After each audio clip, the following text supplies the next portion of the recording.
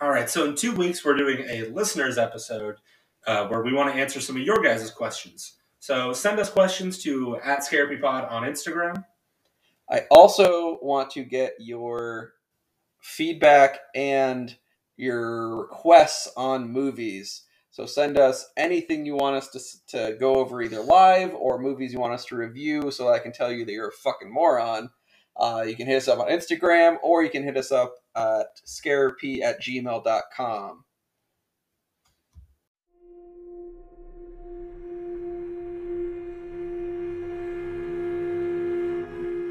I'm moving this to the beginning because I don't know you fuckers are listening when you fucking skip my outros. All right, guys. So before we get into the episode, just want to give a quick shout out to all of our social medias. We got Instagram, Snapchat, Twitter, TikTok, all @ScarePod. Give us a follow, give us a like, stab that like button, and give us 5 stars on Spotify. We don't know what it does, but hey, I heard it helps. You can support us on Anchor through our link tree. There will be a tab that says Support Us. Click on that. You can donate anywhere between $1 to, I believe, $10. Anything helps. Give us money.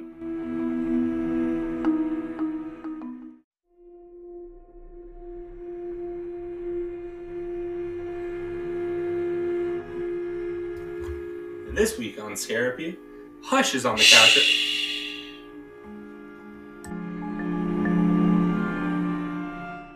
I bet you think the song is about you. I said it earlier. Ladies and gentlemen, welcome back to another session of Scarepy. I am your host, Dr. Trevor Brown. Joined with me, as always, is the blind and deaf man himself, Zach Singer. I wish I was for every movie we've watched, because these are goddamn pieces of shit for the most part. Yeah, they're mostly bad. Why do you make me watch these movies? Profit? I look at the books, there's no profit. Never once has there been profit. You're right. I keep buying things. Severe credit card debt. Yeah, oh god. I have 2 mics, 2 sets of headphones, a webcam, a whole bunch of other garbage around here we don't use. Well, since you mentioned it, I'm just going to bring it up. Hit it. We got headsets that we're going to start using next week because we forgot to buy one key part of a headset setup. Yeah, another thing I get to fucking buy. Yeah, so this will hopefully be the last episode with this standalone mic and the kind of echoey audio. But until then... John Maxey, you fucking deal with it. Yeah, John. You don't know John. I don't know you. Go fuck yourself. I've seen your comments. One that I screenshot and sent to you? Yeah. Alright, great job. One more than I get. Yeah. Right.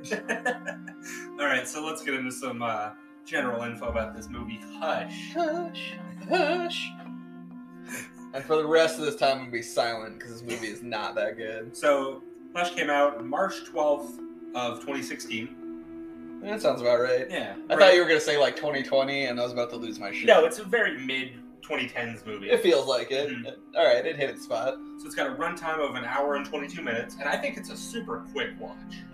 Man, it wasn't the worst, but it definitely, by the end of it, I was like, God damn it, just finish it. And like the end's, not twist, but plot change? I don't know what to call it. Yeah. I was surprised and then super over it. So, like, I was really done watching this movie before the end of this movie. I don't know. I think with a movie like this that has a very similar runtime to Evil Dead, I think this was a lot quicker of a watch than Evil Dead. Oh, man. In my mind. I loved Evil Dead, though. I love those movies. I know you did. Yeah, they're so good. Bruce Campbell. If Bruce Campbell was in this movie, I would have watched it more. If Bruce Campbell was in any movie, I'd watch it more. That's true. I watched that Oz Great and Powerful. He was in that for a minute. I'm sorry. Yeah, it was bad. So, what is the Rotten Tomatoes rating? What do you think? This movie is like a hard mid-range movie to me. I didn't hate this movie, but I didn't love it for sure. I would barely say I liked it. Like, for me, it's going like a straight 50. And I bet you're going to say something like 156 because people cummed all over themselves watching this movie. Well, I know you can see me smiling, yes. But this movie has a 93%. 100% undeserving of this. I agree. I don't understand these ratings, and we need to find a better system to grade these on. The movie's very fine at best. I mean, has an okay plot, The entire twist of the movie is like in the first 8 minutes, Yeah. and then the rest is like, this is fine. It had a budget of $1 million. That actually sounds about right. Most of that was probably on this fucking cabin, because it is a pretty swanky place. And it kind of crushed in the box office. 13.6 million back. Damn.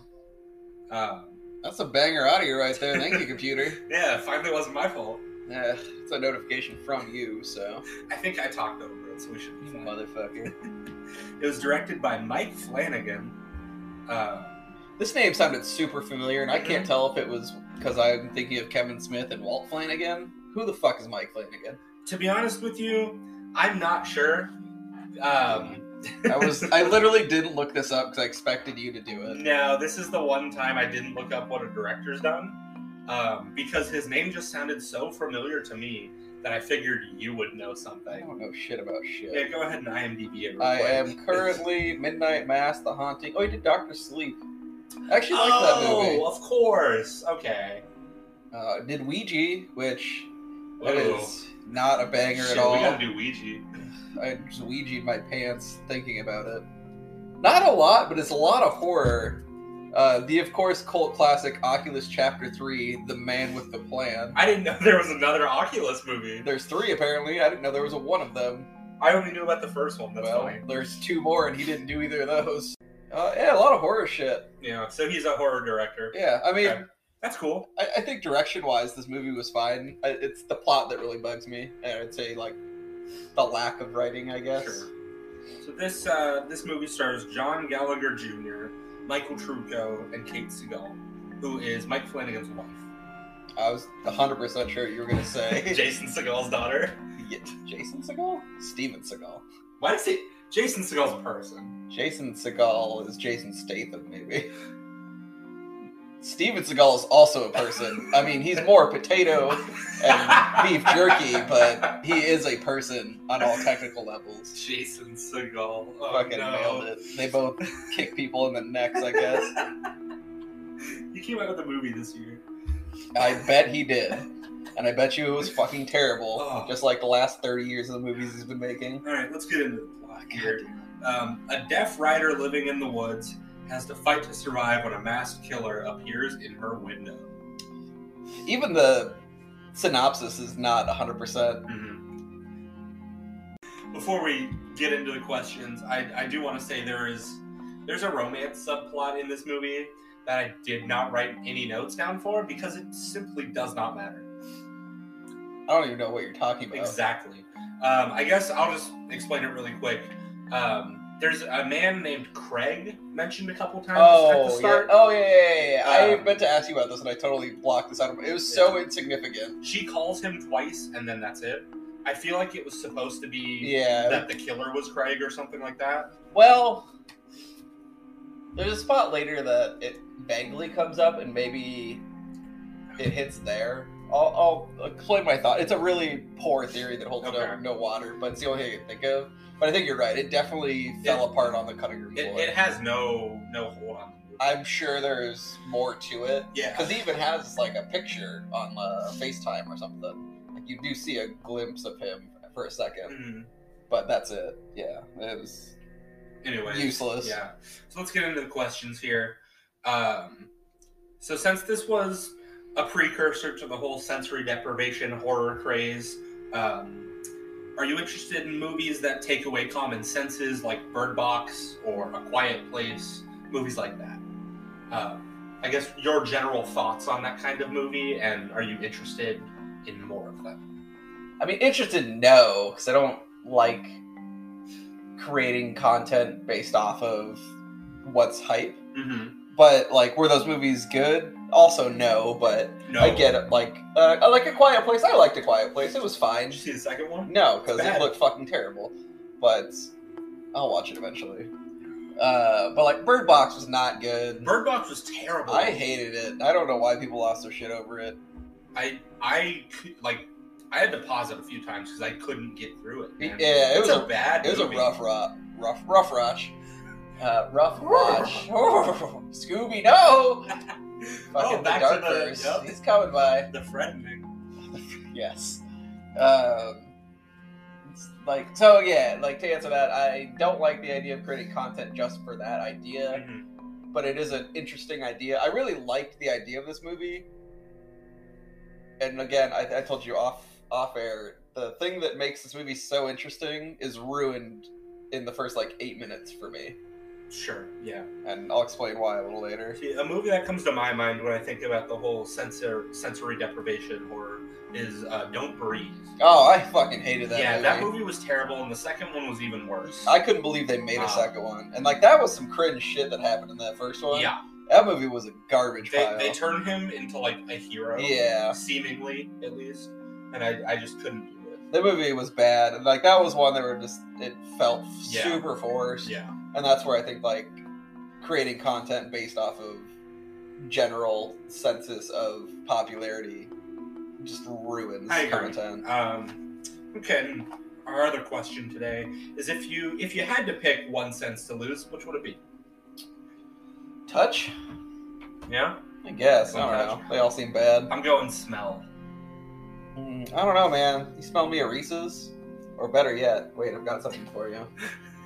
Oh, can I offer you an egg in this trying time? What the? Can you smell this egg? Why did you have an egg in your pocket? I was gonna eat it earlier, but I thought it'd be funnier to ask you that on the podcast. Which I'm gonna eat. God damn it! Banger audio, you piece of shit! Who is it? Your fucking mom? It's Pokemon Go. Alright, I'm okay with that. I gotta catch me that fucking new guy. I'm gonna peel this egg, though. Fucking... Okay, man. Well, while you're peeling that egg, let's get into this movie. You go for it. I'm gonna hush this thumb up. Because it opens in the kitchen with a cooking scene. A very shitty one. Yeah, so the movie begins with the camera approaching a cabin in the woods, and not the one that Zach wants it to be. Not the good one. Where our main character is cooking, and we hear noises of the kitchen until the camera focuses on her face, and the sounds fade out. And what looks like the weirdest fucking sauce? I don't know what she's trying to cook. Dude, I don't know. It looked terrible. She then gets a message from her neighbor, Sarah, who says, I'm coming over. Pretty much. Yeah. And it's on her iPad, which, before I knew what the movie was going on, I was like, why is she on her iPad texting? Like, it seemed really awkward. And then we see a picture of her and someone that at the time of writing I thought was her friend. It's another, like a redheaded girl. Again, very unnecessary character and plot. Well, I guess it does come up a little bit, but not much. And we'll get there. So, like, still not. They could have written without her, no problem. Yeah. So there's a picture of her and another redheaded lady next to a totally random and not important corkscrew. Yes. Yes. Maddie, our main character, tells Sarah that she is going a trying. She is. I gotta try and make them dinners, but it's hard. Yeah, she says she's attempting to cook, but she's just making a mess right now. Then Sarah texts back, "Well, it can't be going that bad because I don't see any flames yet." As she's walking up, and Maddie is watching her walk up while she's texting, and like they very clearly see each other. It is a distance, but it's like save your bullshit comments for in person. Yeah. So Sarah gets to the house, and we learn that not only is Maddie an author. She's also deaf and mute. And the way we find out she's an author is Sarah gives her book that's like an autobiography about her being deaf and mute. It's called Midnight Mass, actually. Is it really? It's a reference to one of Mike Flanagan's movies. Okay, I didn't realize that. I didn't look at the title. I just remember they show the like synopsis. And it's at age 13 something happened, and I forgot how to use my ding dong. Yeah, the book is called Midnight Mass, which, like you mentioned earlier, is Mike Flanagan, another one of his movies. It's a show, I think. Oh, really? Yeah, I think he did a show. It's just came out or is coming out. Even better. I don't know much about it. And Sarah says that the ending of this book really caught her by surprise. Maddie explains that she can see every possible ending to a book in her head. I really hate this explanation. Yeah. It feels really forced. Yeah, she says, I see every explanation that or not explanation. I see every ending that there could be in my head, like a movie. My mom called it. My mom calls it writer's brain. I don't get it. It's a really flimsy excuse. Yeah. It comes up a little bit later, and even then, I don't think it really has a good use. Yeah, and then Sarah asks Maddie, "Do you have a voice in your head?" Because, of course, she's deaf and mute, and Right. we need to get that point across. And Maddie says, "Yeah, but it's her mom's voice." I actually really like that. I recently learned not everybody has an internal monologue. Yeah, which super weird. blows my mind. I for sure have one. God damn it. Mm-hmm. It just keeps telling me to murder and Son of Sam. It's fucking wacky. She's telling me to kill John Lennon. I can't stop watching those fucking cat videos. Kill John Lennon! Well, he deserved it. Then an alarm goes off in her house, along with a huge strobe light, and her attempt at food has caught fire, pretty much. And they have this really long conversation. Like we summed it up because it really has no depth. No. And the whole time watching, I was like, oh well, so the food's gonna burn. What's going on with this food? Because like they very clearly open with it, and then she walks outside away from it while everything is, and she's like tasting this food and making weird faces, like this is garbage. I need to cook this better, and then just walks outside. Super weird. Yeah, and she explained. I'm sorry. So no, I was just saying it's literally just for this alarm to go off. Yeah. Which is so. Yeah, she explains that she needs the alarm to be not only super loud but also a flashing light, so she can feel the vibrations if she's asleep, and also if she's in another room and can't feel the vibrations, she'll see the light. Right. Which I actually liked that explanation. It is a great explanation, and I'm sure that's a legit thing. Yeah, I never thought about like. Yeah, how hard is that light? Yeah, sometimes how gotta be. I mean, I have very bad hearing problems, but I'm not necessarily deaf. I mean, we can have a conversation and you can hear me. I mean, you can't fucking hear a goddamn thing most of the time, but it's yes, bad. and motherfucker. It's bad. It's actually great for the podcast because I just fucking go, and as soon as he sees my lips stopping, he's just, all right, back to the movie. And then later on, nailed it on the timing. And then later on, Sarah asks if Maddie wants to come over to her house, and they can watch a movie with Sarah's boyfriend John. But Maddie says, "I gotta work." Big boy John. She's got to finish up this book that she's working. And she brings up Sarah brings up John a couple of times. I think right here. Is this the first mention of him? I think she mentions him in a text earlier too. Not that I can think of. It's very vague, but like she's just so into her boyfriend John. So Sarah leaves, and Maddie gets to work trying to finish this book. We see that she has 7 endings written at this time, and she hates them all. Yeah, and I like that she kind of pulls them up one by one, and you can kind of read what's going on for this book. You don't get a lot of context on it, but it is interesting. Mm-hmm. Yeah, and she's kind of, we hear that voice in her head saying like, oh, what if I make the character die? No, that doesn't make any sense. What if I do this? No, that wouldn't make any sense. Right. She's just working. Yeah, and then she gets up and starts cleaning up the kitchen mess from before when a extremely bloody Sarah slams into her door, screaming for help, pounding on the door. And Maddie doesn't notice as a crossbow bolt flies into Sarah's back. Then a man in a vest, a jacket, a white mask, and a beanie walks up behind Sarah. It's like straight hunter's gear and then this mask, and it's just a super bland face. I love the mask. I really like the mask. And we'll get to something about that in a little bit here. And then he just stabs Sarah in the stomach about 10 times. Bunch of times. Well, because he starts to kill her, and then maybe I'm getting ahead of you, apologize, but like he's stabbing her and noticing that Maddie's not reacting. So yeah, he's kind of like pushing her body into the door, right? And Maddie's just walking from the table to the sink. She's doing the dishes. Yeah, she's just walking around, and he's staring directly in through the door at her the whole time. Right. I really like this interaction because it seemed legitimate. Yeah. Though I don't know if she could hear what he would have, like, what was his game plan, I guess, just to kill her. But yeah, just to scare her. Yeah.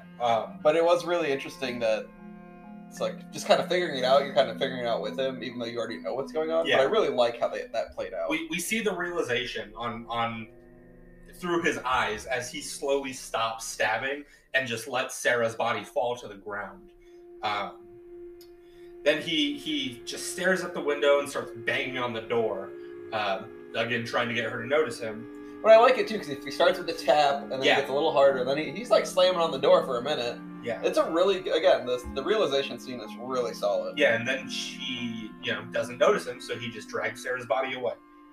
And he's like very clearly figured out, oh, she's deaf. Yeah, and then Maddie goes back to writing, and then we see the Intruder, which is one of his 2 names labeled on the IMDb for this movie. Huh, It's the Intruder, and I believe either the man or the killer. He doesn't have an actual name. So Maddie goes back to writing, and then we see the Intruder is now behind her in the house as he draws his knife. You get the classic, like, unsheathing sound knife. I love that sound. It's a really good sound. It just reminds me of, like, Freddy or Jason. Just those old school... Yeah, it hits just right. He starts tapping the knife on his like, chest piece, trying to get her to turn around. And when she doesn't react, he puts the knife away. Then she gets a FaceTime call, causing him to quickly step back to avoid being caught on camera. Really good. Love that. I think we skipped over a part that I really want to mention. Sure. Right before the kill happens of Sarah, where she's writing her book, she can't figure it out. Has this already happened? What, she starts typing? Yeah. Okay. Yeah, so, like, I just love when she starts typing. She can't figure out her ending, so she opens up a new one and just starts typing blah, blah, blah, la, la, la, la, la. Ending stuff. Ending stuff, and then just says, give me money. I fucking laughed so hard.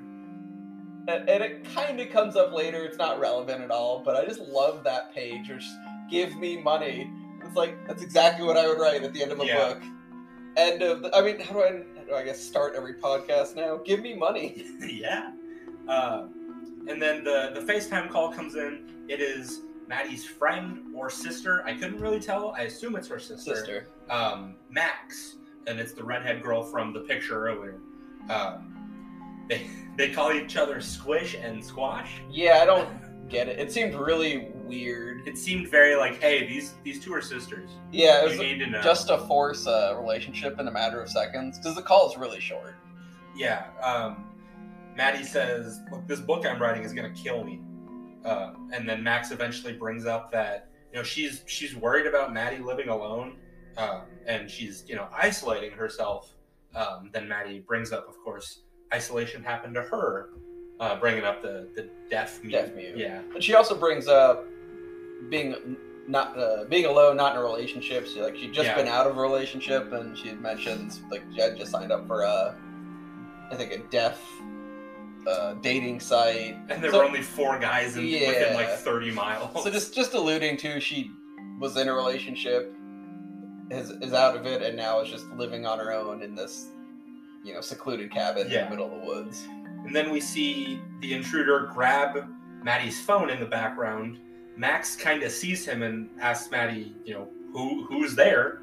Maddie kind of shrugs it off, blames it on her cat, actually. Love this cat, by the way.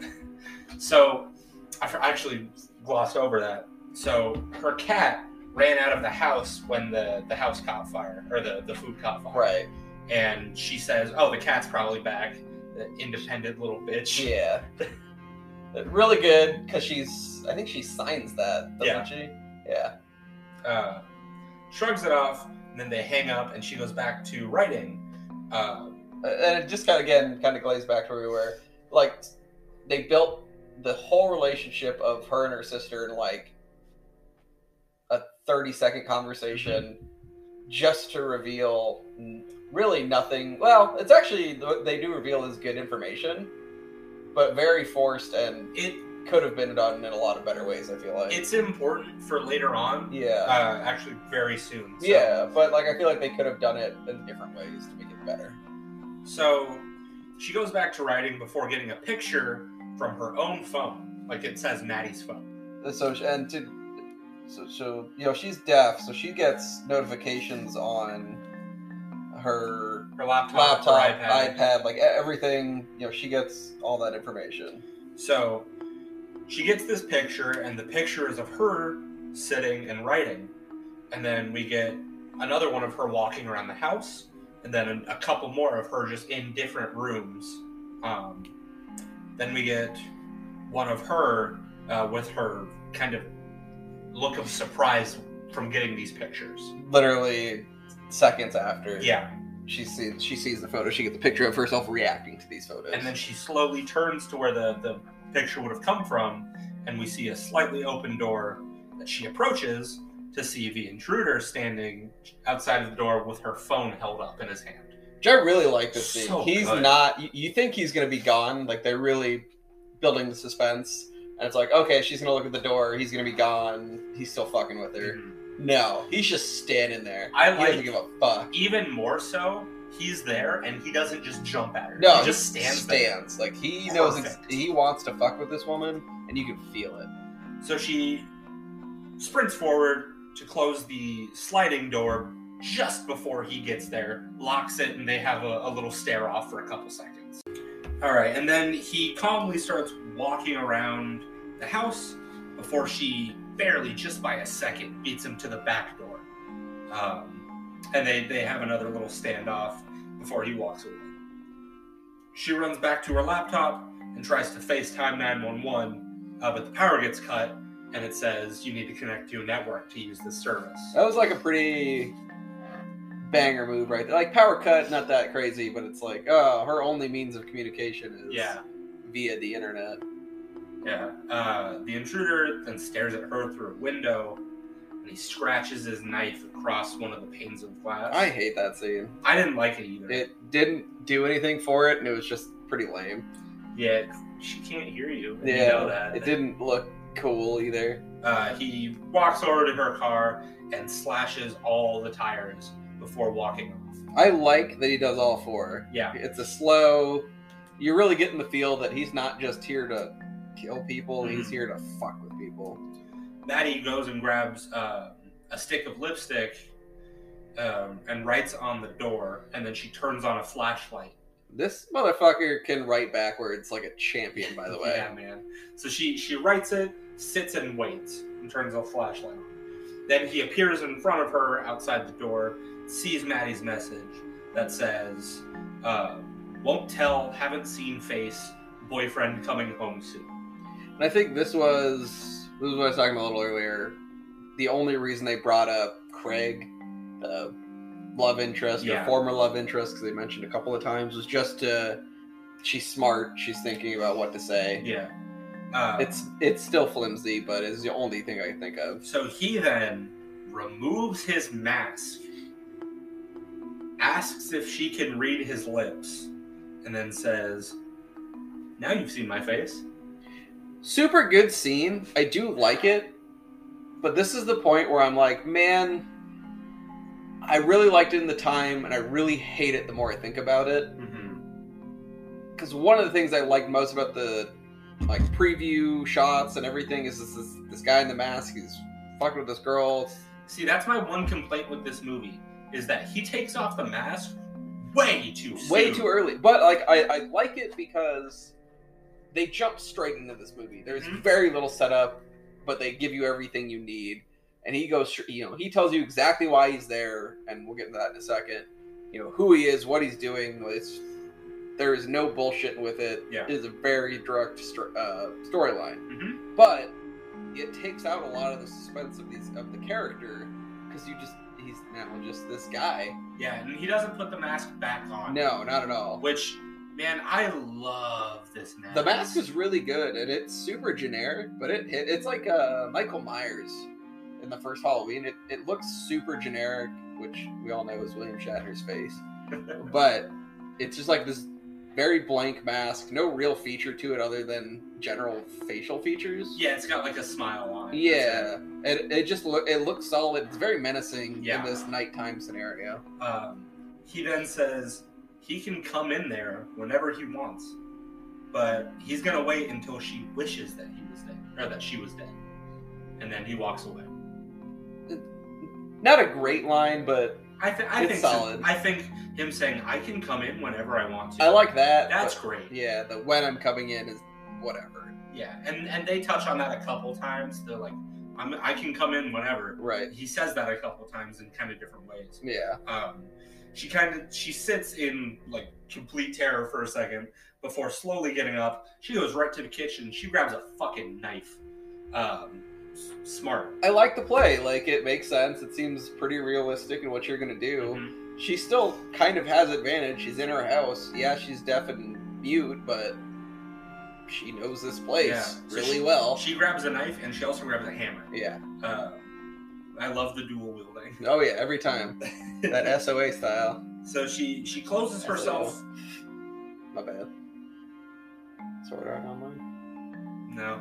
Oh, it's garbage, but at like episode 7, it peaks with dual wield and then goes on for about 8 more seasons of pure trash. She closes herself in a bedroom and blocks the door with like a dresser. She sits up against a wall and we see the intruder's shadow coming through a window as he starts like knocking on the window. I like the imagery. I hate what happens next. Yeah. It's just dumb. Maddie slowly stands up and sees that it's actually Sarah's body with her hand up, and he's holding her, banging her up against the window like she's knocking. Yeah. But he's not hiding himself really at all. He's just standing behind her. He's fucking with her. It's just, hey, I've already killed her. Because she doesn't know this yet. Yeah. She's not seen this body. She's just, who's this fucking guy? Maddie stumbles back, drops the hammer, and completely abandons that room. She gets out of the room. She falls to the floor crying. She also drops the knife. She then remembers, wait, Sarah had her phone in her pocket. Because we see her put it in her pocket earlier that day. She runs. I mean, if you didn't see it, it's like what happens next is a really good play. Mm-hmm. You assume that she's got a phone on her. It's not a bad assumption. Yeah, I mean, everyone has a phone, right? Right. So she runs and grabs her car keys and tries to use the car alarm as a distraction, but it's too far away. So she has to open the kitchen door, and then she sets off the car alarm. Good fake out here. I like the tension, like, oh, he's clearly going to be outside that door when she turns it on. He's not. There's a lot of really good scenes where she does these fake outs, or the whole movie is escape attempts, and they're really good ideas that get thwarted by, like, kind of vague, I'm just a good killer. Like, there's quite a few of them, like, that was stupid. Or if you'd just done this, like, you would have just banged out. But I really like her thought process. And you could just tell she's written as a very intelligent character. She's a writer. She has writer brain, or what the fuck that means. But the way she manipulates the situation to try and get out is really good. Yeah, so the car alarm goes off, causing the intruder to run over to the car. Maddie runs back to her room and leans out the window, like almost to the point where her knees are holding her in it. Yeah. Grabbing at pretty much Sarah's back pockets, looking for the phone. Right, and I like the idea, but she spends like way too long looking for this phone in the same 4 pockets. Yeah, like you can't see it; it's not there. Right, it's very obvious. Like it seemed like she was waiting for this guy to get on cue because he was sauntering way too slow because he had to finish his bagel at a craft service table. It's an everything bagel. I gotta enjoy it. Oh, that's goddamn right. I fucking hate everything bagels. Because they have goddamn salt on them, and salt bagels are garbage. I have strong opinions on salt bagels. That's bagels a bonus episode. It's not. Here's my opinion. They're garbage. The bagel bonus. Ooh, bagel boner bonus. You put your dick through it. The intruder comes back, and she pulls herself back up just in time to slam his hand in the window. And then they fight to kind of hold the window in place so he can't open it, she can't close it. Before she remembers that the hammer is in that room. So she quickly jumps back, grabs the hammer, and sticks it, like, I don't know what you would call that, screw remover side into his arm. Yeah, it's like a standard hammer, so it's got the flat point on one and then the 2 nail removing on the other. So she turns it around and jams it into his arm. I like this, too, because I don't know if you caught it in the scene. Like, he's very clearly winning this push-up war. Yeah. Like, just showing he's stronger, but she's smarter. But then she just nails him with this hammer, and I didn't actually see quite what she hit him with at the time. I was like, what was that? And then when he pulls it out, it's like, oh, it was the hammer. I didn't get it at all, to be honest. Like, I don't know if I blunk when she picked up his hammer or what. But yeah, so he obviously jumps back and, like, screams, causing him to let go of the window. She closes it, locks it. He rips the hammer out of his arm, squirts a little blood out. Then he shows Maddie that he had Sarah's phone the whole time, and it's also smashed. Yeah. It is destroyed. Which, kind of alludes now. She's smart. He's strong. He's not dumb. He's not an idiot. This is definitely not his first night out killing. No, he's not an amateur by any means. No, he's very much a killer and I think he's kind of alluded to at this point, like he's done this before. Yeah. So then he takes one of Sarah's earrings and puts it in his pocket. I really hate that. It's all for setup. I hate it. I really hate that scene. Maddie just turns around and walks out of the room. Now that's a G move right here. And then she just shuts the door. Love it. That I really like. She's like, all right, I'm fucking noping out of here. I can't hear you at all, so it doesn't matter what you do at this point. And on this point, we're going to end Act 1. Perfect.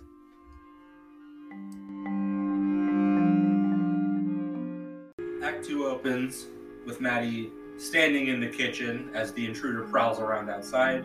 He comes to the front door and looks around before he walks away. And the whole time she's kind of like pinned up against walls, moving around while he's not looking at that area. It's an okay scene. Yeah, like, so this is where the movie really starts taking downward dip for me. I can fucking talk. A downward dip. Downward dip. Where it's just a lot of him walking around this house and Metal Gear Solid catching her, like, up under this box. Like, it's a lot of that and her, but again, the escape ideas are really good when she has them. Yeah. But a lot of this is just, you could see him walking and her avoiding. And just, it feels realistic. I just don't care. Like, I wanted more from it. I wish they had kept the mask on and really fucked with her more before a lot of this movie. Like, they could have done that for three quarters of the movie, and I think it would have been a more interesting movie. So, and then as he walks away, we see him go around the back area of the house. She opens the front door and runs outside. And then she kind of like doubles back and hides underneath the porch as the intruder walks back by the French. The French? Yeah, the it's front. The French front. Ah. Yes. Les French. Les French. You fucking But yeah, I really like her second guessing herself and being like, no, I need to hide. Stuff like that. Yeah, it hits really well, and right up after this, he walks right by, and you can see her tucked under the stairs. Yeah. And it's a legit move. He's not looking under the stairs; he's looking at the house because he knows she's limited, and she's just in hiding, and he's biding his time because he can. Then she feels and sees the intruder walking on the porch above her, so she puts her hand up so she can feel the vibrations of where he is. Like she's Toph from Avatar, feeling the vibrations of the earth. Man, I went full blue Avatar and not Last Airbender. So I got really mad for a minute and then really happy. So my bad. Did you see my brain explode for a minute? Yeah, I did. You full blue screen. Yeah, I got real mad and then because that movie is garbage. But that show is a fucking banger. Man, we gotta get that camera set back up. That was beautiful. My bad, bro. So he walks over, stands right above her, and then she is like somewhat almost caught when she looks up and sees him and her breathing picks up and she has to like cover her own mouth to stifle her breath. It's a good scene because I gotta imagine, if you're deaf mute, you're not thinking about sound. No. Like, why is that in your head at all? You don't deal with it. It said since she was 13, so it's been several decades, it seems like. Several decades. I mean, she's in her 30s, right? I guess. I assume so. I was thinking like late 20s, early 30s, I guess. I assume in her 30s, but so it's been, 20 years she's been deaf, mute. Yeah. And instantly she's, oh shit, I gotta cover. Right, because she's breathing hard. Yeah, like she makes, she's audible, you can hear her. And I just thought it was a great scene right there. Like, it was something I wasn't thinking about that would be... If any other movie, it's like, yeah, shut the fuck up, you can hear yourself. Right. But in this one, you can't. You have to be noticeable of this stuff. Okay, so then he walks away, and she gets up and goes to run for it. But a crossbow bolt flies right past her head into a tree next to her. turns, and we see him with his crossbow out, reloading.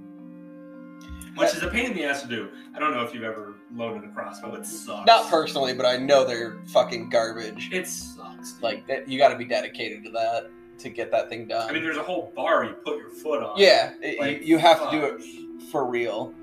Which I get, it's a fucking crossbow. But I don't like this is his main weapon. I get it, he's a hunter. It's like kind of the vibe. And he used it before on Sarah. You saw the arrow. But I don't know, not feeling it, and it comes up a bunch later. I don't like it. Yeah, so she turns around and goes to run back towards the house. She barely avoids being hit by another bolt that sticks into the door. She closes the door, locks it, and then he walks up to the door, retrieves his bolt, and smiles at her before he walks away. So again, fucking with her, and I really feel like she could have just bolted out. And if she had just kept running, he couldn't have caught up to her. Or he definitely couldn't have shot her. He couldn't have reloaded it that fast to get another good shot off. He already missed the first time, which I do not think was on purpose. I think the second miss was on purpose. The second one at the house, for sure. Yeah. But the one into the woods, no. I think he just missed her. I think that was just going for the spooky to turn her around, and it worked. But if she had just kept booking it, I think she would have been fine. So then she runs upstairs and watches as the intruder reloads again. She watches him patrol around the yard, and then she climbs out of an upstairs window onto like the upper first floor ceiling, like above her porch. She's on like the roof, but like on a porch, like above a porch, so it's flat-ish, like it's still semi-angled, somewhat sloped. Yeah, it's a good. Like I like the scene. I like her escape ideas. I really like this one. Yeah. So she kind of like crouches down, turns on a flashlight, and then launches it into the woods. Is it a flashlight? It's a flashlight. Yeah. Okay, so I thought it was the fire alarm. No, it's a big flashlight. Okay, because I had a real problem with that later. Yeah, no, the fire alarm does come up. Okay, I was like, man, where are all these fucking fire alarms coming from? So as he goes to investigate, she slowly as possible, essentially. She climbs up. Well, I get it for this. She's walking on the gutter, right, of the house, and she gets to bringing it back to our Nightmare on Elm Street episode. She gets to that weird grapevine thing, and she starts to try to climb down. That's funny. It's exactly what I thought about when I saw this. Like, oh damn, Freddy's coming out. Before she gets shot in the leg with a crossbow bolt, she quickly climbs back up and looks over the edge. Almost getting hit by a bolt in her fucking head. Yeah, to see him firing another shot, and she straight up Matrix, straight back, legs down. I do not know what yoga prepares you for this fucking angle they show her at. That wasn't downward dog, I'll tell you that for free. Well, that'll be $8. But yes, she does some real action star shit to get away from this bolt. And I don't know if we're supposed to think that he got her with it, because he immediately just starts climbing up after he shoots. I think the assumption that he thinks is, I had to have hit her at some... this scene was so fast.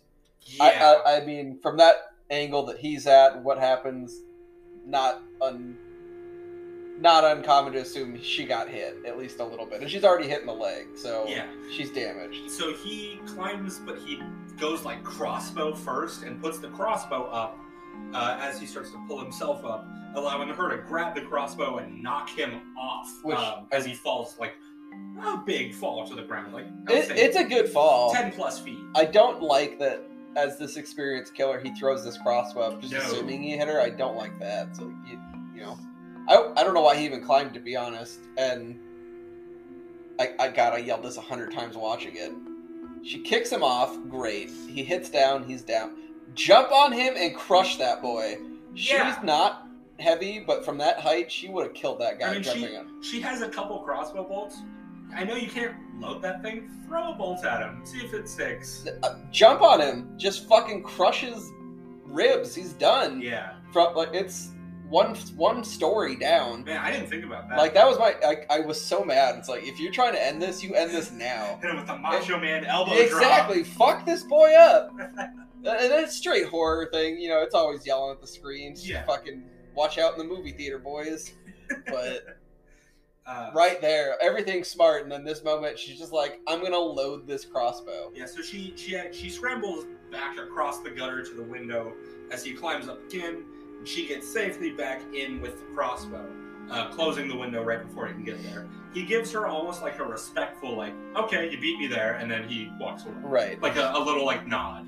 Yeah, but the hunt's still on. He still has a knife that he killed Sarah with. I love his knife. It's a baller knife. It's not a Ghostface buck knife, don't get me wrong, but it's like a wood-handled, like, almost old-school army knife.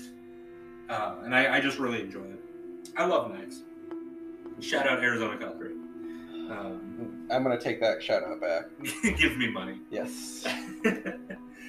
So she crawls into the bathroom, locks the door, and she sits up against the bathtub and pours some peroxide on her crossbow bolt wound, which is bleeding heavily.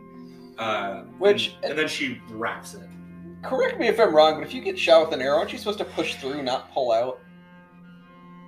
It's the same rules for baby making. Because it like pull. Yeah, because it like pulls the skin. Yeah, back like they're designed to go through, not come back out. Yeah. So yeah, you're definitely not supposed to pull that out. It's like if you get stabbed, you're not supposed to pull it out because then you. Oh man, god damn it! Fucking Scream TV show happens every 8 minutes. Oh yeah. Yeah, I'm watching it. It's we'll fucking talk terrible. About that, man. No, it's not. No, I'll tell you all the reasons why it's bad. Give me 13 of them. I'll kill myself. I got you. I'll give you 13 reasons why. So she picks up the crossbow, and now we see that there's 13 markings scratched onto it. I definitely missed this scene. Yeah, fingers on it for about 20 seconds. I was not paying attention. I was so mad at her not jumping on him and giving her that fucking elbow. Yeah, and we kind of see here he's been keeping track of his kills. Oh, yeah, I totally missed this. Yeah. Great. Doesn't make this movie any better. She attempts to load a bolt in... for roughly 45 to 60 days. Yeah, and... It's most of this fucking movie from this point, I swear It's to God. not Amazon Prime shipping. There are supply chain issues. It is fucking terrible. And then as she's loading it, we see the man outside the window watching her try and load it. And he goes, no, not so easy, is it? Yeah, just the snarky... And her fingers are getting fucked up bloody. Oh, yeah. And and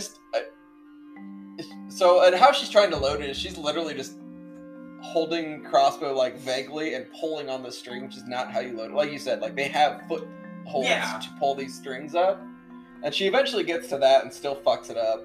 And the whole time she's like, you don't need the crossbow. You have the arrows. You took the weapon away. Yeah. You don't need it. Break the weapon, keep the ammo. Yeah. That's all you really need. Yeah, because now you have a stake, pretty much. Yeah. Tie it to a stick. You have a spear. Son of a bitch. So good. Then we cut to another man knocking on the front door, yelling out to Sarah. It's her boyfriend, John. Yeah, boy, John's coming in.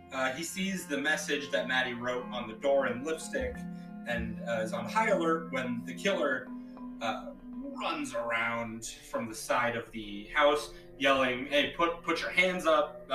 Straight up Zodiac's this boy. Yeah, this is like a scene where it kind of picked back up for a minute. I love this part. I love this like very specific scene, and then right after I'm just done with it. Yeah, so John pulls out his phone to like text Maddie or Sarah, I guess, and then the killer runs around the side of the house with a flashlight in his face, saying, "Hey, drop it! You know, fucking put your hands up." Keep in mind, this guy's just dressed in at best civilian clothes. And then we see he's pretending to be a cop. He makes John get down on his knees and he doesn't have a gun. He just has the flashlight, but he's holding it up like he's kind of gun flashlight style. And he asks for ID. John gives him the ID. Killer says that he responded to a call, and the person who was here knocked him out, took his phone, took his gun, and his walkie-talkie. I like that explanation a lot. It would be great if he had any type of police uniform on. Yeah. That's my whole thing. And comes up very quickly that John kind of figures this out. But yeah, so he asks to use John's phone to call for backup, and then John gets a little suspicious and says, "Are you a cop? Like, who are you?" Right. Which where- good question. Good on. And I don't know who the actor that plays him, but he looks very familiar, and I cannot place him. I couldn't either, but he did really good. No, he killed it. He's not in it very long, folks. His name is, I believe his name is Michael Trucco. That's fine. So the killer says he's a deputy, but just barely. Yeah, I really like his explanation. He's like, I barely passed the... Yeah, because he almost seems kind of like likable there. He goes, I'm a deputy, man, but just barely. And kind of giving himself a personality for this. And you kind of get the hint that he's done shit like this. Yeah, he's got his whatever kills apparently on his crossbow. So John then gives him his phone, and he pretends to make a call, basically saying, like, hey, I need backup here, I got a situation. They talk about the message that Maddie wrote as the killer slightly puts John's phone into his pocket. Yeah, the pocket's pretty smooth, but no matter what, you're going to be like, can I have my fucking phone back? Yeah, and he doesn't even question it. He asks if, hey, do you know if anyone else can get into the house? Like, is there anybody else nearby? John says, no, she lives really alone, and then notices blood on the killer's arm and his clothes. And he says, yeah, the guy that knocked me out was really big. He was actually about your size, actually. Really playing at it. This is where it feels like kind of crappy. I don't know. I liked it. I liked he was kind of like trying to throw suspicion back a little bit. Trying to make John kind of back off being so aggressive. That's fair. I guess I thought it more of almost like not a brag, but a shitty commentary, I guess. I didn't really think of it as I suspect you. Gotcha. So I guess that's a better explanation for what he's saying. I like that a lot more. And then John asks for his phone back. When the killer gives it to him, Sarah's earring falls out of his pocket. Cool. John then asks if Maddie's the one who made the call, and then says, well, she's deaf and mute, so she won't be able to. Yeah, no way this happening. Then the killer says, oh, well, must have been your girlfriend then. Yeah, then every time... The killer's response in all these is really good. Yeah. Where he is really yes-anding and playing the dumb role well. Playing like someone who doesn't know information that he definitely knows at this point. Right, like he hits it well, but if this taking the earring and trying to steal the phone, it's all bad writing to just set up the suspicion. Yeah. Where if he had just not done these things, he would have gotten away with it a lot easier. And then we cut back to Maddie for a second as we see she's still trying to load this crossbow. And she kind of gives up for a second, falls over, and starts crying. It's been fucking an hour, and she's still loading this thing. And then we cut back to John and the killer. And John says, hey, she actually, if my memory serves correctly, she has a spare key in this planter, and he points off the porch. And the killer's like, oh, okay. This one? And they kind of walk over and they go to check for it. As John's like... You were definitely not explaining how shitty the acting is in this scene. Because he is so obviously trying to get this cop to walk downstairs. Supposed cop to walk downstairs. And he obviously suspects him. And the killer's like, well, I'm obvious on high alert. It's just such a bad scene. I think that might be part of it, though. I think it might be kind of like, we both kind of know what's going on here. That's a dumb reason to do this. It would have been better for John to keep playing off until he could have gotten a better sneak up on him. So yeah, he kind of stutters his way through like, oh yeah, there's probably a key over there. And he just keeps pointing. He's like, I'm not going over there. You should go over there. Yeah. Tee-hee-hee. Yeah, he's like, yeah, I'll stay right here. Stuff like that. Yeah, it's really bad. I do not like it. I think it's a really shitty scene with an obvious outcome. So the killer starts to walk forward and John kind of follows behind him. He says, who do you think did it? And do you think, Maddie and Sarah are all right? And the killer says, well, since they called it in, they probably got away. I like that line where, again, he's getting back to believable cop. Yeah. Then John brings up how Maddie's car is really fucked up. Obviously her tires are slashed, stuff like that. And then we see him pick up a rock and put it behind his back. As the killer leans down, John goes to strike, but Maddie starts pounding on the door and distracts John. So he turns, looks at Maddie, and then just a quick stab to the neck by the killer. Straight stab in the neck. It's really good. It looks great. Yeah, you get like a good spurt of blood. It looks solid. I like the kill. It's really dumb timing wise. Like, she just happened to come out right at the second, right when she's about to be. This is where the movie's like I've already said, it's on a downward slope. I mean, that's just a horror movie logic. It is. Right? It's just bad writing where they're just putting. I can't even say what they're putting against story and plot because they're just putting nothing. They're just putting scenario. Yeah, it's just plot points to progress the story and get rid of characters. Yeah, like get the kill count up. Yeah, it just doesn't do it for me. So John, it could have been written better. I would have loved if he grabbed the rock, he sees the rock, and doesn't allude to it, and gets tricks him again. That would have made more sense than other than fucking Maddie just start banging on this door for no reason. Yeah, so John tries to fight, like he's throwing wild punches, and the killer's basically just saying, "Hey man, look, it's over. It's done, man. Like there's no point." I like it too. Again, the killer's. It just feels legit. Yeah, and he straight up says, "Look, man, you're fucking big. There's no way I could have taken you in a fight." Yeah, and John is big. He's a big dude. He towers over the killer and linebackers. Right? Yeah, he's ripped his shit. He would have demolished this guy in a one-on-one. Yeah, and I really like that the killer acknowledges that. Yeah, it's not just like I'm better than you. Yeah, he knows he only kills women. So John pops up and jumps at him one last time and tackles the killer as Maddie starts to load the crossbow again. Fucking stop loading this goddamn crossbow. Fucking 6 hours it takes her to do this. Then John starts choking the killer, gets on top of him, full hands on the neck as Maddie runs out the back door. And John's bleeding out and the killer just, pushes him along. Yeah. I think he's choking him from behind, right? No, is it from... Yeah, I'm pretty John's on top of him, and the killer's got him, arm around the throat. Reverse. Yeah.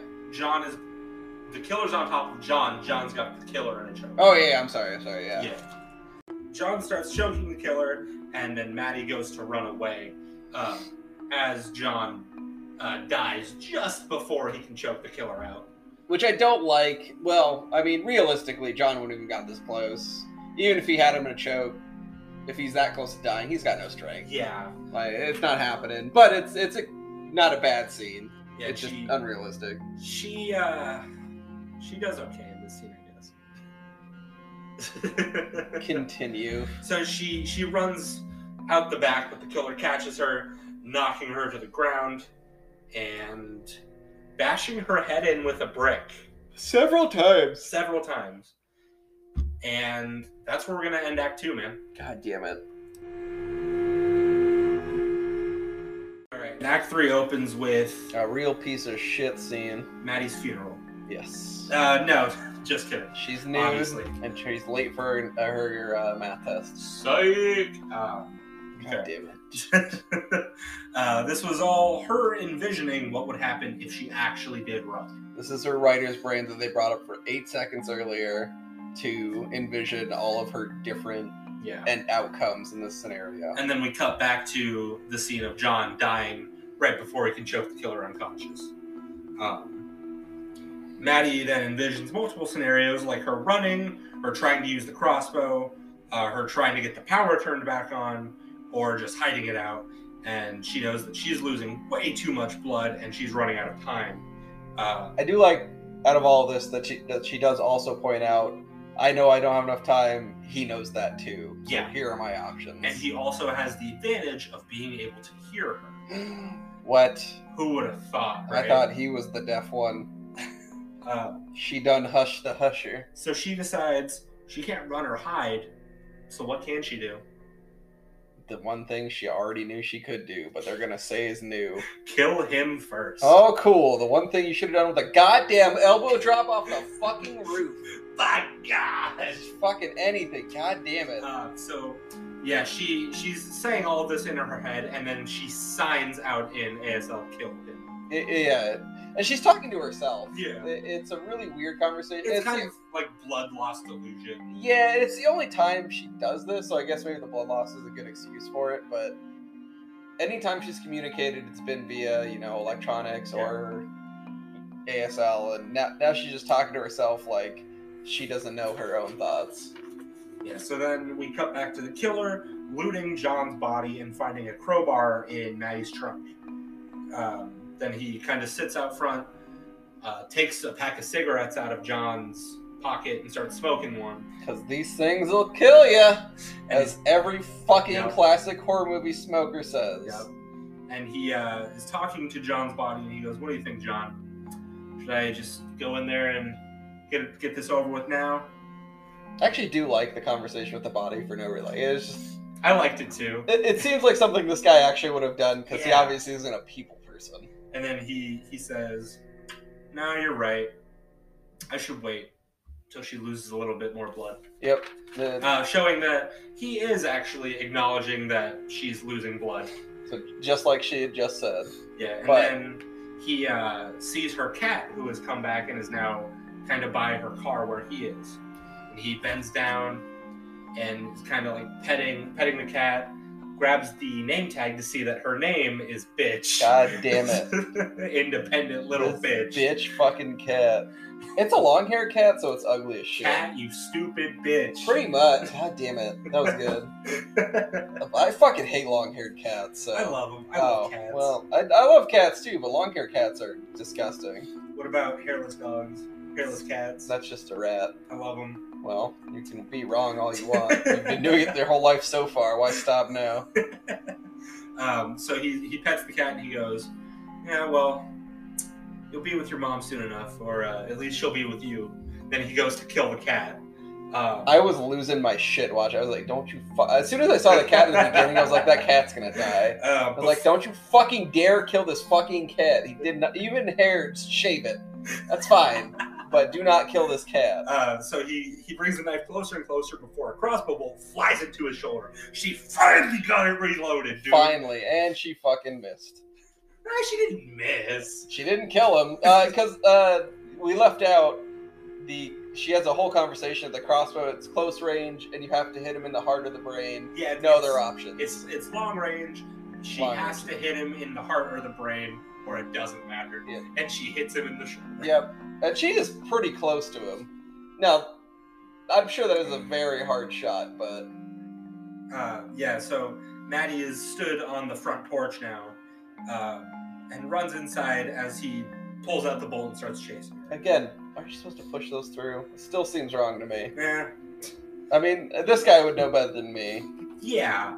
I don't know. I don't think they really cared about that. I don't think they're John Wicking their arrow logic. I mean, they called it Hush for no fucking reason. I understood why they called it. It was bad. So, as she runs back into the house, she drops one of the bolts and for some fucking reason turns around and grabs it. She fucking has to have this bolt. I think it was literally just set up for this terrifying scene. We'll get to it. It's fantastic. So he gets to the door as she reaches out of the door for it, slams the fucking sliding door on her hand, and it's kind of sticking out. And then what does he do, Zach? This boy curb stomps this fucking hand. It is brutal as fuck. Beautiful. He destroys her, and for the rest of the movie, her hand is fucked. Dude, it is brutal as fuck.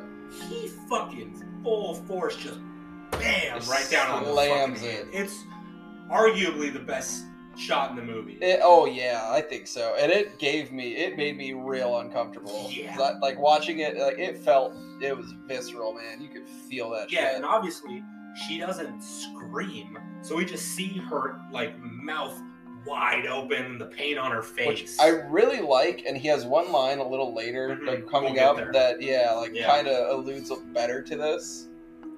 So she pulls her hand in and closes the door and locks it as the killer kind of looks at her and says, "I'm coming in now." He lets her close this door so that he can fuck with her a little more, but he's ready to finish this job. And then she writes in her own blood, "Do it, and then underneath that, coward. I really hate that she goes from wallowing in pain on the floor to serious fucking Sydney face. Yeah. Scream corner. But she gets super serial, stands up, and then dips her good hand in her fucking leg blood and just starts writing on the window. It's a really wacky scene. I think Do It would have been fine. Coward was a little bit of fucking. You didn't need that. Like, he's already doing shit.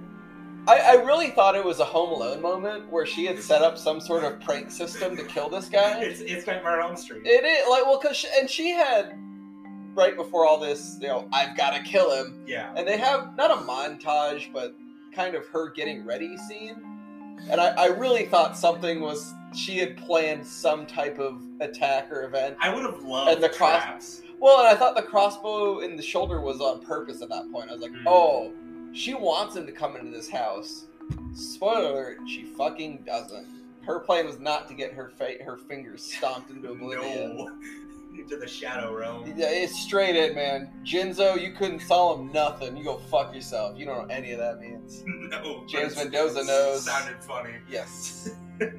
I summoned Pot of Greed to draw 3 cards. Oh my god, everything you just said felt so bad. My grandpa's deck has no weak cards. Exodia! Fucking finish this banger piece of shit. Anyway, so that's getting cut. No, I'm leaving it in. Perfect. I love my Yu-Gi-Oh references. It's half the podcast. It really is. So he walks away and she runs over to her laptop and she writes a description of the guy as he starts to kind of smash in the door with the crowbar from outside. And she even writes like, I love you, Mom, Dad, Max, I died fighting. So a couple of problems with the scene. One, well, not a problem. I love that she's writing it under I need money. Yeah. Or give me money from earlier. Why didn't she type this up before? There was no reason for her to come out at the time she did. She did save the cat, but she wouldn't have known that unless she was straight staring at him. Yeah. So it seemed like a really forced scene. And two, a crowbar to this window. This guy's hammering this crowbar, and he never breaks this glass. It's not like shattering like it should. No, it's just like splintering. Yeah. And he fucks it up, but he does not get through this glass. It's like plexiglass. I guess. Or like car windshield glass. Yeah. Like hit it and it cracks. I just don't know. Maybe that's what cabin glass is made out of. Or but maybe that's how sliding doors work, or wherever that movie was filmed. I guess. It just seemed really weird. Like, it was just to buy time so she could write this note that she could have written at any point beforehand. So she grabs the knife again and runs into the bathroom and sits up against the bathtub and like points the knife at the door. Like she's in fucking Harry Potter. Yeah, she's ready to fucking aloha mora this boy. The boy who lived. I fucking love those movies. I don't give a fuck. Well, you're welcome to be bad. You like this piece of shit. So, can we preface, not even preface since this movie's fucking me over, I had several people tell me this movie was a banger of bangers. It's good. It's not fucking good. It's good. It has a good, 8 minutes. You fucking prick. You'll never work for Rotten Tomatoes. You'll never work in this town. I guess I can't give everything 100% piece of shit movies. They're fucking terrible, man. So we see her vision kind of start to blur, and then she's kind of passing out, but keeps herself awake. As we see the window behind her start to break, and glass starts raining down behind her. And it's not like a zoom in on it. It's very subtle in the background. You almost can't notice it unless you there's very slight movement in the background. Yeah, so it's zoomed in on her face. And we see going blackout mode. Yeah, and we see some sprinkles behind her, and then shards start coming down, and it's all in slow-mo. It's really good, actually. The lowering of this, very obvious what was going to happen, but the way they shot it was really good. And then we see his boots and legs come down behind her, and then we see a shot of him sitting behind her in the bathtub. So he's still super cocky. I'm finishing this now. And then he's about, I would say, a foot away from the back of her head, and he has the knife out. He says, "You know what? I think you're holding out on me." I think if I hit you in just the right place, I can make you scream. I don't like the line. I don't like this line. It's like really a dumb thought because this guy smashed this boy hand real good. Yeah. But the next scene is shot so well, I have to appreciate it. I love how it looked. So yeah, he says this line, and then we see the way he was speaking was causing his breath to kind of come out a little harder, and it moves her hair slightly to where she feels like her hair move, spins the knife around, and turns as he goes to stab. So the knife goes past her neck. She turns and plants the knife into his leg. It's a really good aerial shot. So you see him, Yes. She's turning, he just barely misses this girl while she's turning around, flipping the knife, turning around, and stabbing. But like going back to the breath shot, like I don't think it was that he was talking so hard. I think that it was he was saying something, and she obviously has some type of sensation when it comes to vibration because she can feel like different things because that's how she communicates essentially at this point for 20 plus years is my assumption. So it seemed plausible that she would have known he was there. The reaction is ridiculous, but it looks fantastic. We see her hair move. Yeah, but I think that's just to give you the visual. Gotcha. I don't think it's more than that. I think that makes more sense to me. I think that's more as just for the movie itself, for the viewer. I think putting it in her shoes is, this guy's fucking mouth breathing all over. And so she stabs him, he drops his knife, and I have a problem with this. Leaves her knife in his leg and runs away. Again, stab him on the body, stab him, do whatever she's got advantage. Roll that nat 20, baby. Roll it again, see what happens. It's fucking awful. Oh my god. Like, especially, like, anytime leading up to this, it's horror rules. She has already said in her non-speaking voice, I need to kill him. Keep going. Yeah, like, don't try and, like, this guy's been stabbed, shot, fucked up, almost choked out. He's fucked up. This is Zombieland. It all. 100 double tap. Stop this boy. It is scream. Rules. Shoot him in the head. Oh, so she limps out to the kitchen, but falls, and then the killer slowly walks out of the room to see her, like, laying up against, or sitting up against the kitchen counter. And he gets close, and then she fucking sprays him with wasp killer in his eyes. That's some brutal shit. If this guy loses it, that would be fucking done. You know how bad that would burn and how long? That shit stings like a motherfucker. And for the rest of this movie, I would say a quarter of his face is fucking bright red. Beet red, yeah. Looks so good. Looks good. His reaction is not great. Like, he hits it for a minute, but then he's back to kill mode. Yeah, so he jumps back, and then she grabs the fire alarm and triggers it, causing, the loud noise, the flashing light, and he covers his ears, drops his knife. He's, trying to protect his ears from this obnoxiously loud sound. I like it, but I don't like it. It was the whole reason why the food got burnt at the beginning, to pull this thing down, to put it in arm's reach. All plot device, not realism, I guess. And I'm sure that thing is loud as fuck, but to stop him, I doubt it. And he actually kind of falls back, knocks the corkscrew from earlier off the table. Yeah, that's... You remember that? Oh, boy. As she goes for his knife, he rushes her and throws her down before kicking the fuck out of her ribs, dude. Beats the shit out of her. She's still got one fucked up hit. She's still not using, I think it's her right hand. Yes. Yeah, like her right hand's still 100% fucked up. So she's just getting the shit kicked out of her. And then he gets on top of her and starts choking her. Steiner recliner time. So he slams her head into the ground over and over while he's choking her. Because she's like trying to fight him still. Yeah. I think she tries to go for his eye, doesn't she? Yeah, she's like doing the thing you see when people get choked, like reaching up, clawing at the face. Yeah, and he's just slamming her head into the ground. She actually digs into his crossbow wound on his shoulder, and he kind of like shrugs her off and goes back to choking.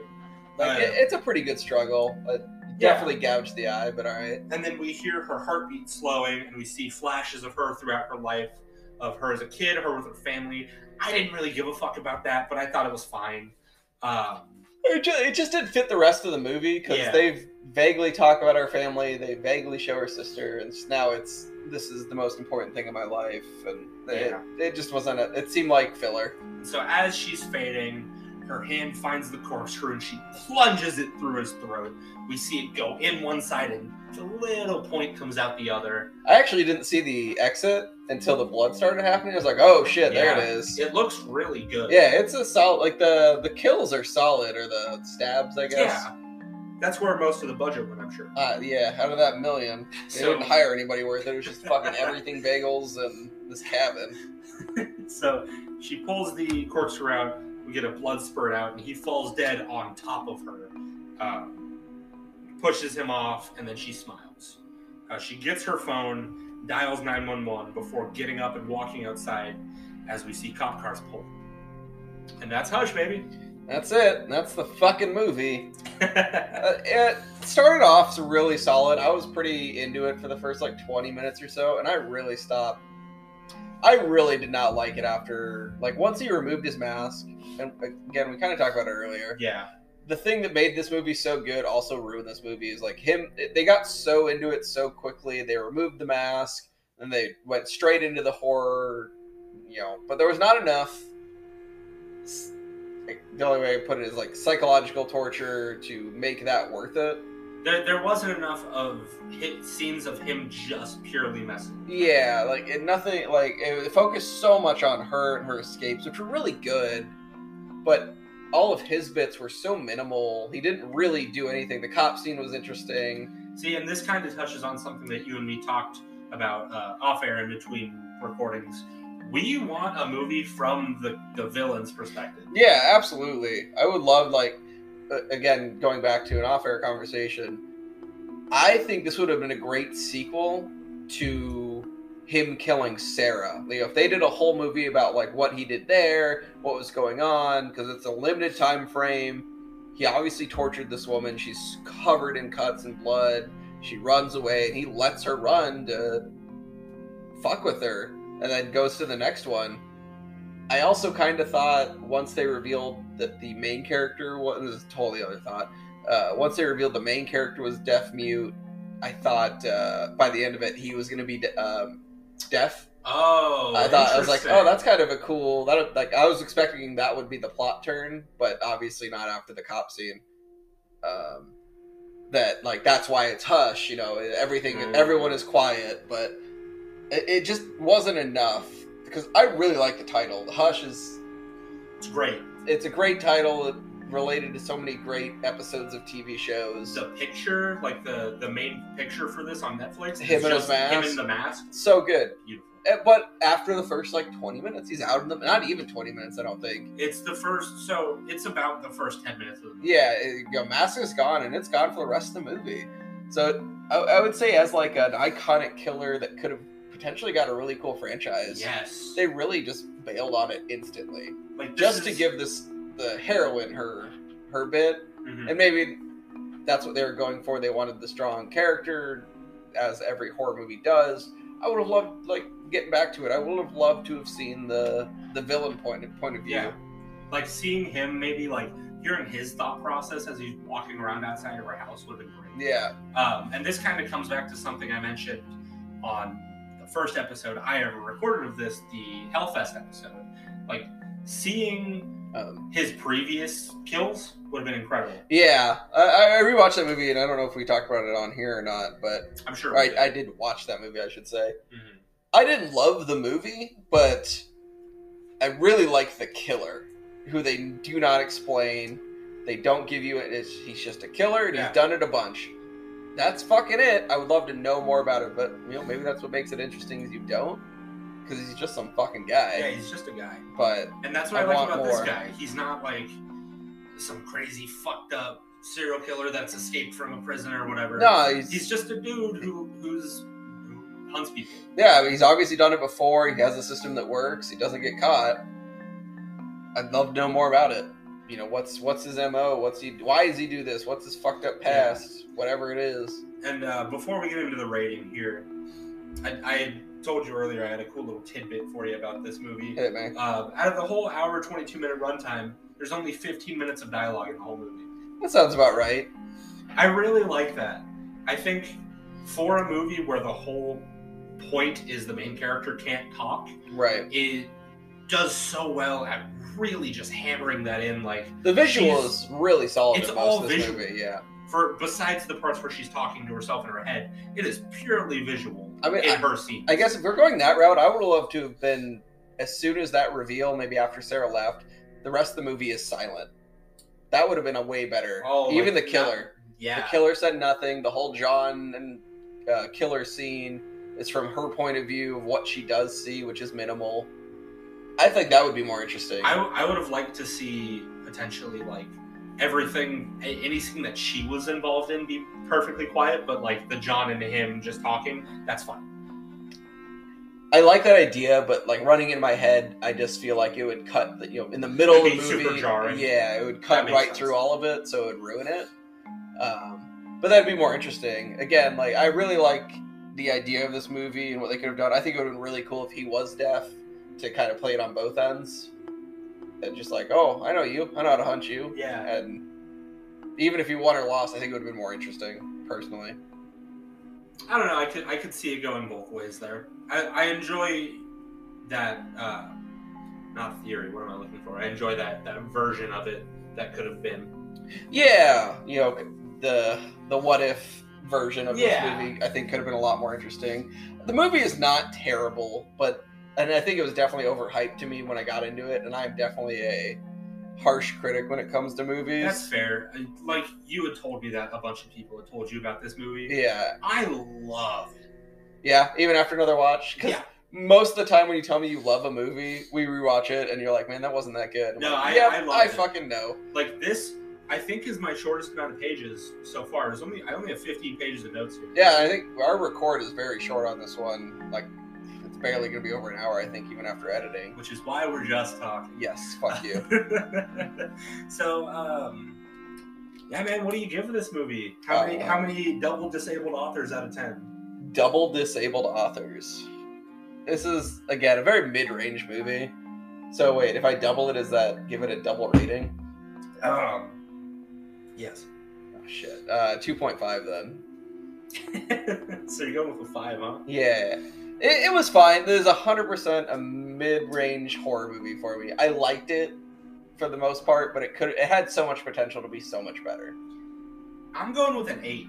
Wow. I love this movie. This was not that good. This movie, like, throwing it back to the first time I saw it, I fucking enjoyed it. It was the fastest watch that I've done for this show so far. It's the only time where I've watched a movie that took 3 hours for me to get notes for, and it didn't feel like it.